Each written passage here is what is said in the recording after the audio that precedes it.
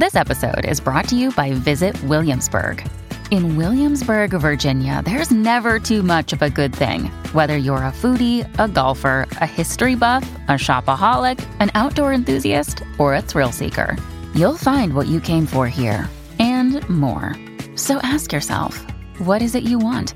Discover Williamsburg and plan your trip at visitwilliamsburg.com. Welcome to the Poetry Questions TPQ20, where we sit down with your favorite authors to talk about passions, process, pitfalls, and poetry. My name is Chris Margolin. Let's expand the conversation.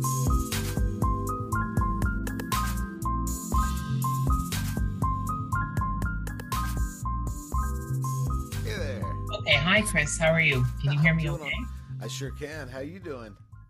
I'm good. It's been a very, very busy Sunday because it's the first day of the week here, so it's been quite something to say the least.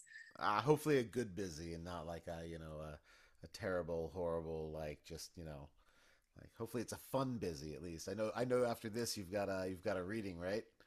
Yeah. We're launching our next print book at Fahmy Down with Elizabeth Bates, so that's something. We're excited for that. Very cool. Well, then we will get started so you can get prepared for that. So we always like to start things off on TPQ20 by saying that we know who you are, but our audience might be new to you. So if you were to kind of give that bio that your the back of your books doesn't include, or you don't have on your website, who are you? Well, my name is A.R. Salandi, or Anthony, whatever floats your boat is what I say to people. It's a dual national in me across the pond.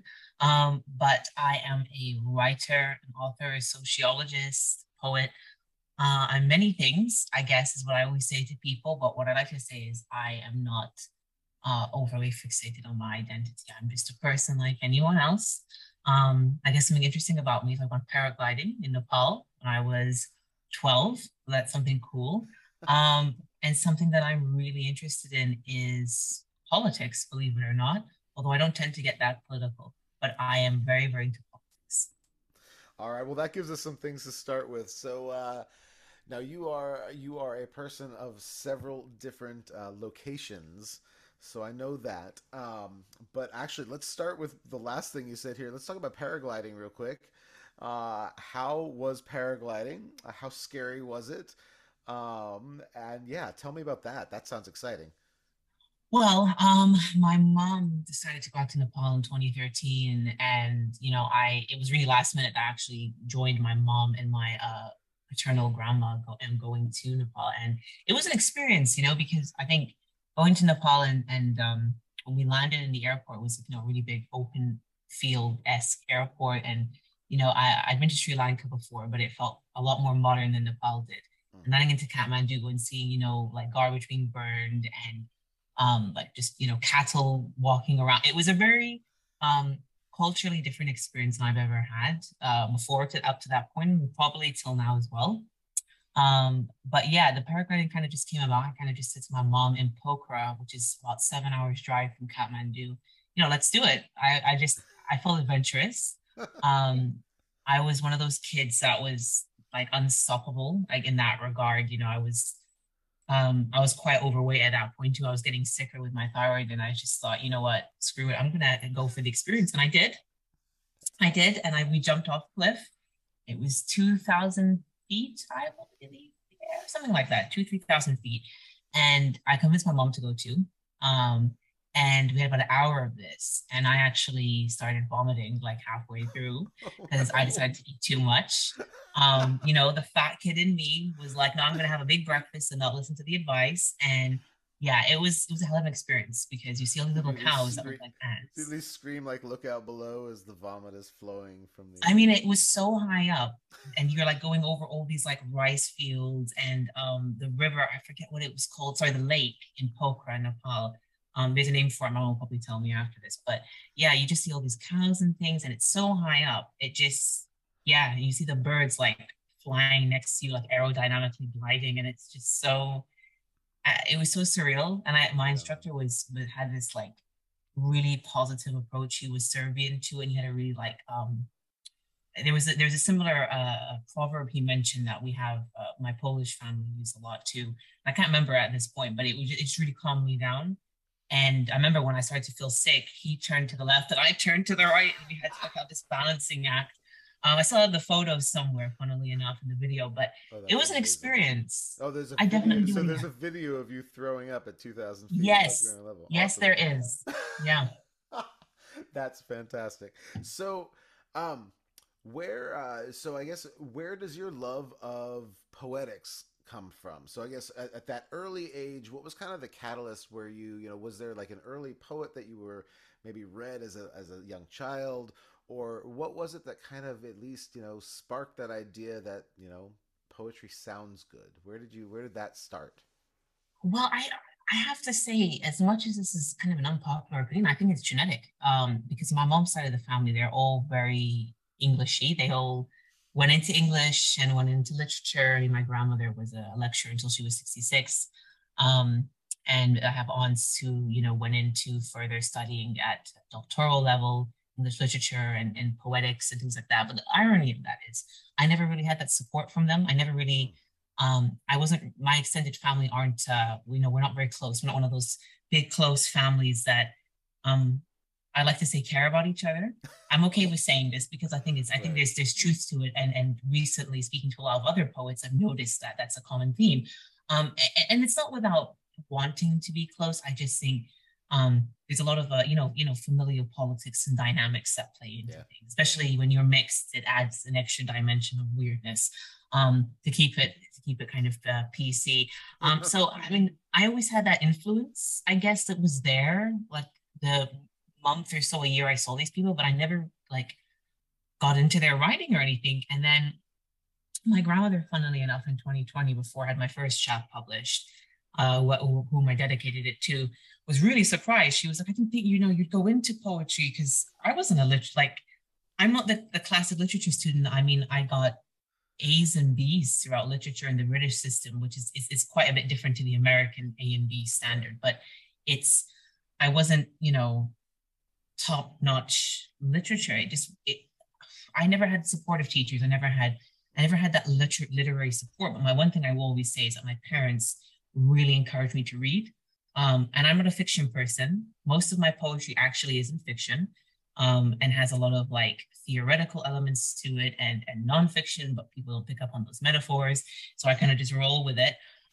So yeah, I think for me, I can't really say it was specific people. I think it just kind of flows, because I just write, and I don't set times to write. I don't, Right. um, yeah, I don't have any specific influences. I just write and enjoy it. And yeah. Well, and as somebody who kind of lives in a couple of different genres, because you've got your novel world and you've got your poetry world, and then because of the political background, or the political aspirations, and because of the sociological side of things, I assume there's a lot of different types of writing that come along with this. So how are you able to compartmentalize things? Is there like, do you save certain things and certain ideas that are just for, novels, just for short stories? Or are there, ideas that you keep just for poetry? And then I guess the big arcing question is, do the politics and sociology side of things find their way into all of it? Well, I'll start with the last question first because they definitely do. I'm a very, very big advocate of postmodern theory, in the sense that postmodernism argues that, there really is no grandiose narrative that is the truth anymore. There is no truth. It's just so blatantly subjective. We're constantly in a hyper real world where everything is Right. simulations of something else. Everything's constantly changing. So I'm always very critical of people who claim to be, I don't know what the term is, the kind of PC term, but like who claim to be really supportive of everyone's rights, but then are so entrenched in their own views. Because I say, like, there's a difference between having personal views. Like I have a lot of personal views that I know I'd be crucified for on literary Twitter, even if it's just like my personal upbringing, Oh, like literary having, Twitter. Oh man. having views like that, like for example, like I'm quite openly, a Catholic, for example. I have my disagreements with Catholicism, and I don't just, bar the grandiose political religious view of the faith, I see faith as a personal thing. I was having this conversation with another poet recently, and we had a really good conversation. And this poet was an atheist, but they recognize that you can have views that you don't put onto others, but are just personal. And I think that that's a problem nowadays. So I think, yes, sociology is a very big part of my life. I was fortunate enough to do it from the age of 14 for my IGs. And then at A level, I got an award from Cambridge. For my A level, I had a High Achievers Award. Absolutely loved it. It was my highest grade in both my sets of high school exams. And during my degree, I wouldn't change it for the world. I think everyone should be forced to take sociology, even just on a basic level. Yeah. But what I will say is that I don't really segment per se. I think my short stories tend to be more based off of different reflections in conversations. I always love the phrase nos sumus in colloquium, which means we are in a conversation in Latin, because it was one of the first phrases I learned in Latin. And it also is interesting, I find, because I think having a conversation is a process. It's not just something that we do in passing as much as it feels that way. Right. So yeah, I wouldn't say I segment. I just think that I try to give people perspective. I try to say, okay, well, if you are, if you have specifically entrenched views and you try to put them on other people, what gives you the right to do that? And I'm quite liberal in that regard. I'm quite a lefty when it comes to people's social views. And I think that everyone is entitled to a perspective. I just think we have to agree on it as a society, that there are certain things like homophobia, anti-Semitism, Islamophobia, racism, sexism, which I write about consistently, that should just be universally acknowledged as horrible. So yeah. So where does the politics fit in for you? What gets you going for the political side of things? I know from talking to you, obviously, over the last year or so, that is very important to you. And what's awesome is, I think there's been a handful of interviews lately of poets that I've talked to where there's a push now for kind of poets to move into more policy work as well, like kind of put their words into actual action versus just kind of as a conversation starter. So for you, where does the political bent come from, and where does that kind of how do you kind of find your way through that with your writing as well? Well, truth be told, I have quite divergent political views, but I'm part of a growing part of my generation that is.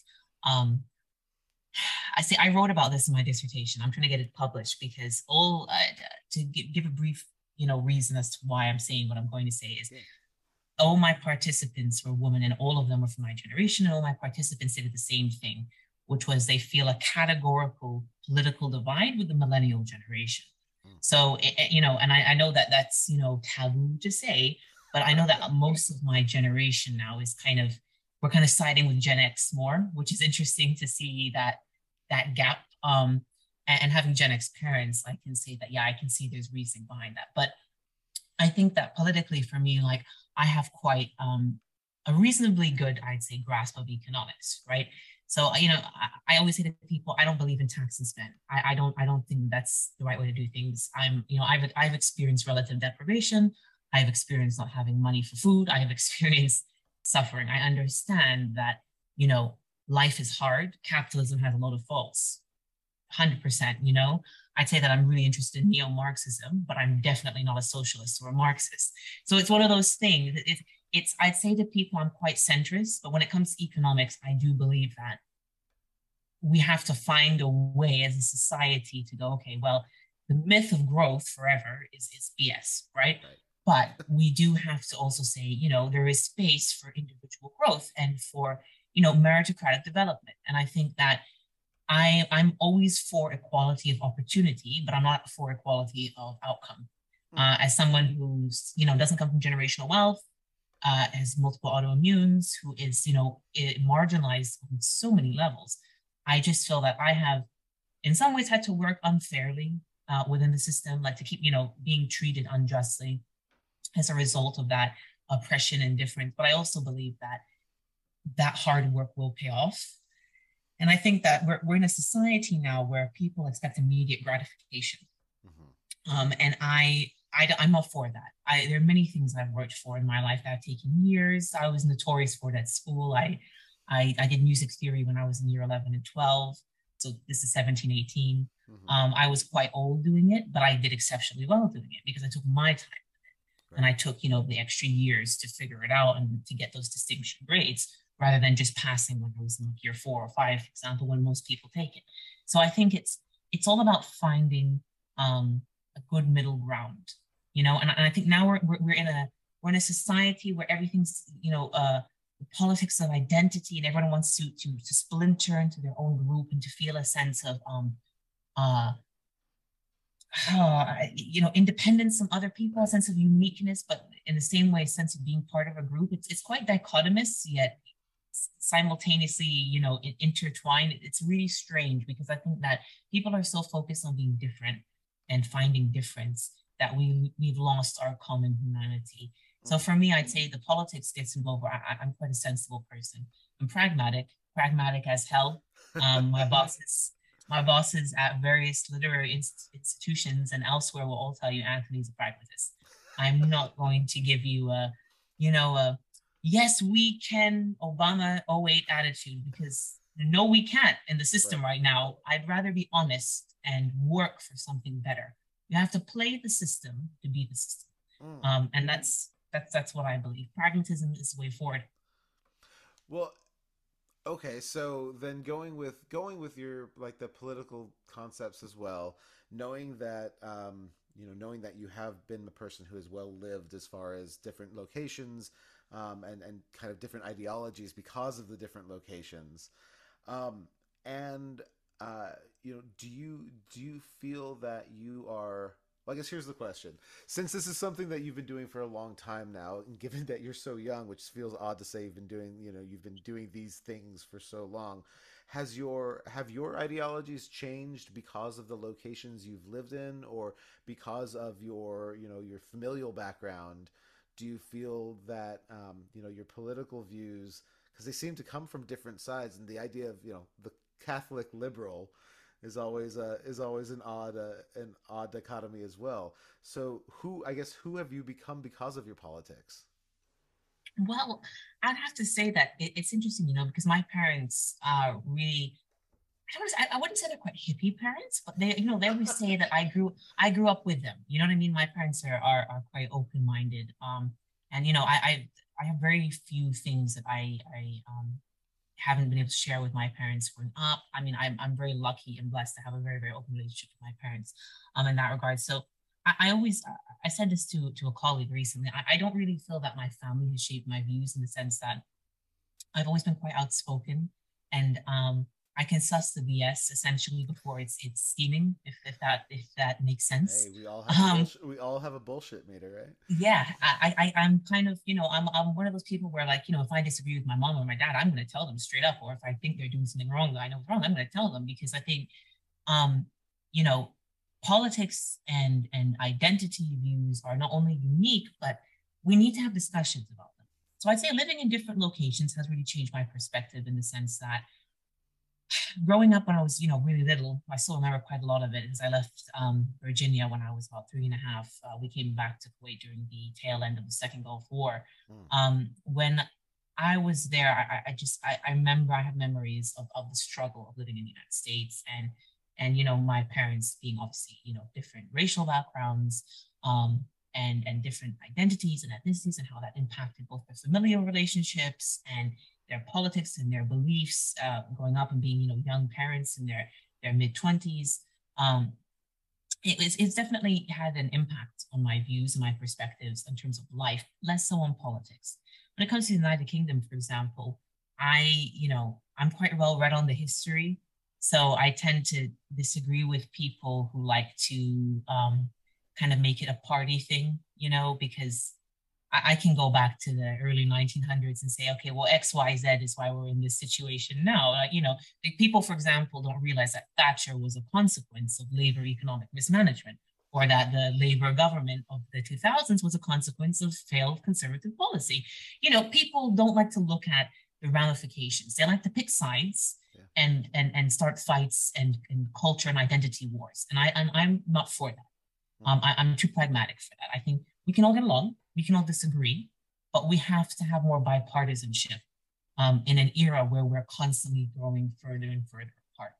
And I think so much of my background, like I was raised with Islam and Christianity, and I'd say I'm a Catholic because that's just where I found God. Mm-hmm. Yeah. To keep it simple, right? I mean, reading the Old Testament, reading the New Testament, reading the Apocrypha, reading all these things and taking the time to understand them, I think that has really shaped my view of the world. But at the same time, I'm very secular in my political views. Growing up somewhere where everything is very religious, and the influence of that on law is not necessarily positive, to say it in a PC way, is really, really, has really reshaped my views. So I think in terms of like American politics, if I could vote independent, I would. Otherwise, I'm a reluctant Democrat. that's the best way. That's the best way to put it. Because I think in yeah, today's world, yeah, that is the best way we can put it. yeah. Mm-hmm. Kind of shifting gears back to the whole world of writing, you are Mm-hmm. somebody who has published over 200 pieces in the last, let's say, 3.5 years. Um, are you the same poet that you were 200 pieces ago? Not at all. I said this. I said this to a friend recently. I think when I look back at the first, let's say, 50 to 70 publications, I think, what is this trash? Because I didn't grasp, I'm characteristically hard on myself. People have always said that, but I'm hard on myself because I believe in doing better. Um, it's not like a mental health thing. It's more just like I like to constantly progress and I like Hmm. to be really critical so that I can learn. Which again is an unpopular belief in this era, but I always tend to be the anomaly and I'll stick with it till I die.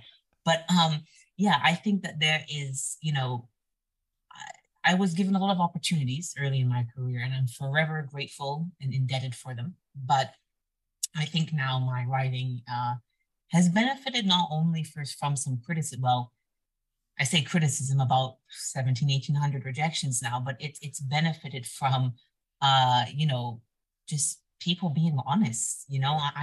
I didn't have teachers. I don't have an MFA. I don't have a master's. I don't have professors and loads of support. And, a lot of poets we don't recognize come from money and come from wealth and come from families who have literary backgrounds that have influenced them directly. Now, although I can say I have literary influence in my family, I've never had that connection. Unfortunately, I never had that support or that interest. Um, and in some ways, I think that's kind of sad. But in some ways, I think that it's made me who I am because I've actually had to work independently in every single way for every acceptance, every book, every chapbook, every submittable upvote, and it's tough. But I think now my writing is transitioning more. Um, into something different. I'm getting more into flash fiction, which has been cool. I Oh, was honorary mentioned a few days ago in the Dilly Dune flash fiction competition for three cool. pieces, which was really nice. Congratulations. Thank you. So I'm just taking the time to see where I'm at, Yeah. reassessing, and hopefully, I keep improving. But yeah, no, definitely a completely different writer. Half Breed is several steps above the Great Northern Journey, to be frank. Well, I was going to say, obviously, being, as co-editor of the Poetry Question with my wife Courtney, and looking at all of the books we had come through, you know, Half Bread was just from poem one. It was one of those ones that we just had to keep reading, and it never kind of left the top of the pile. And we love your work because it is honest. You tell a story. You're not afraid to say what needs to be said, even in if it needs to be, even if it doesn't rely on a metaphor to say it.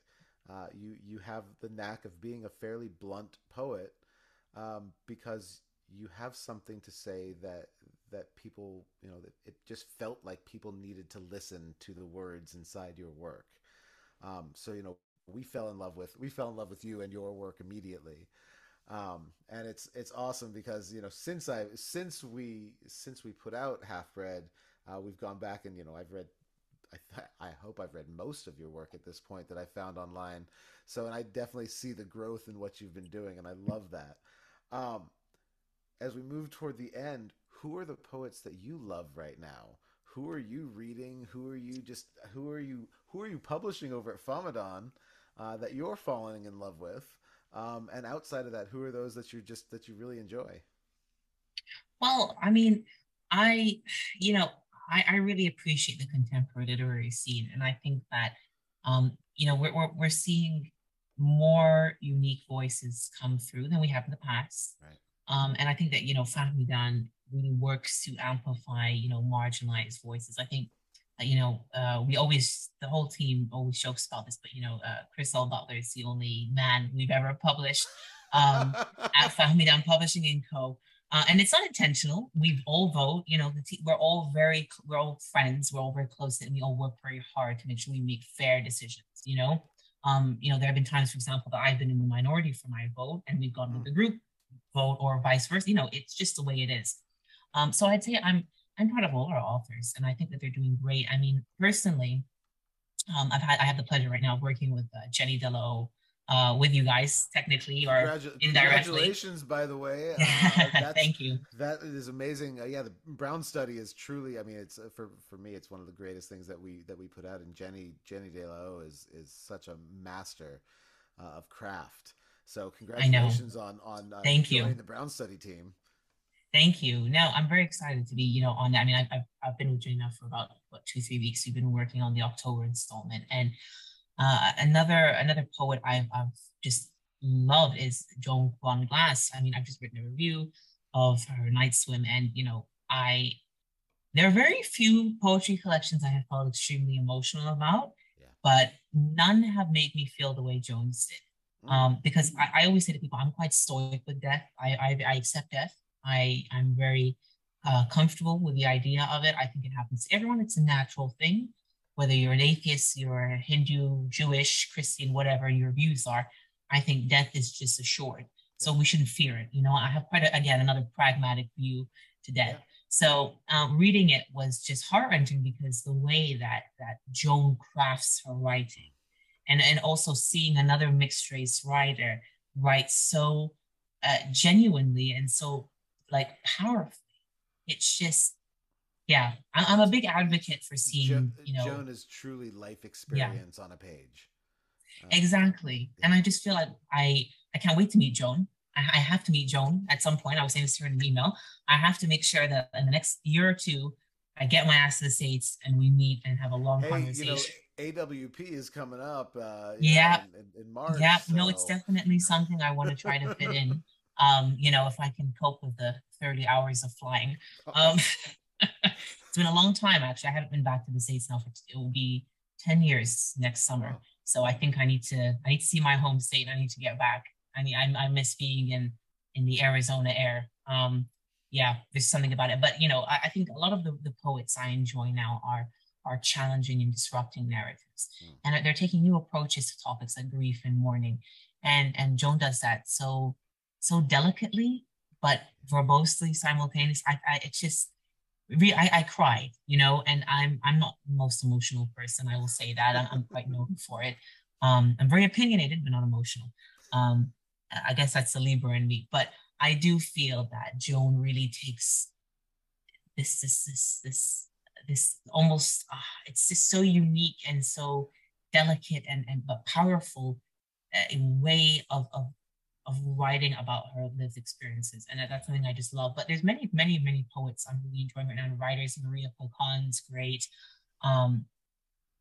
Just too many to count. Obviously, we're publishing Shiksha data, and she was in Daily Drunk. We love Shiksha's writing. We're publishing Elizabeth Bates. Right now, we've just come out. We're working with Tanya and Mandira Patnick and so many other fantastic writers. So, we're really just hoping to keep going. Obviously, running an indie publishing house is hell sometimes. Right. I wouldn't change what we do, but especially when you're not funded, it can be a challenge. Yeah. But we're very, very glad. It's a labor of love, is what we have to say, right? It's a labor of love, and it's many late nights freaking out about formatting on Lulu. But it's definitely an experience. But I do think that we're very blessed in the sense that we're able to do these things as a team and to work with so many talented writers. And on that note, I will say as well that we're open for full-length submissions and for journal submissions. So if you're hearing this, submit. But yeah.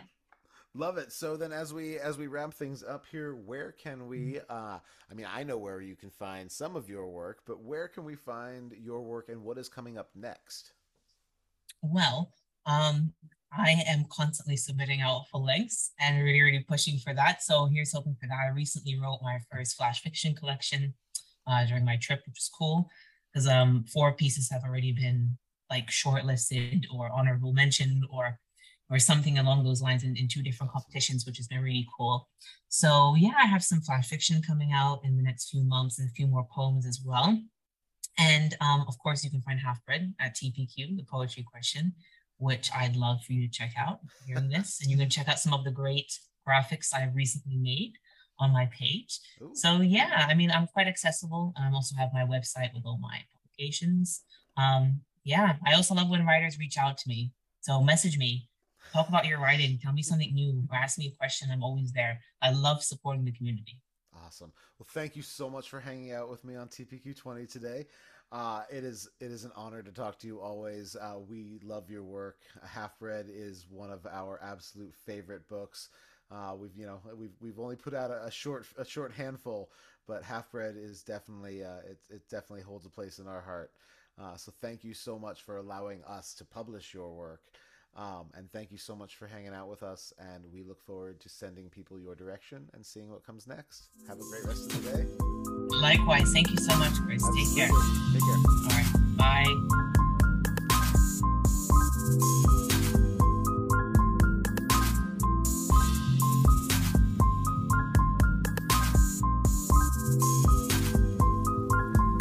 Thank you for listening to the Poetry Questions TPQ20. Please like, rate, review, and subscribe. See you next week.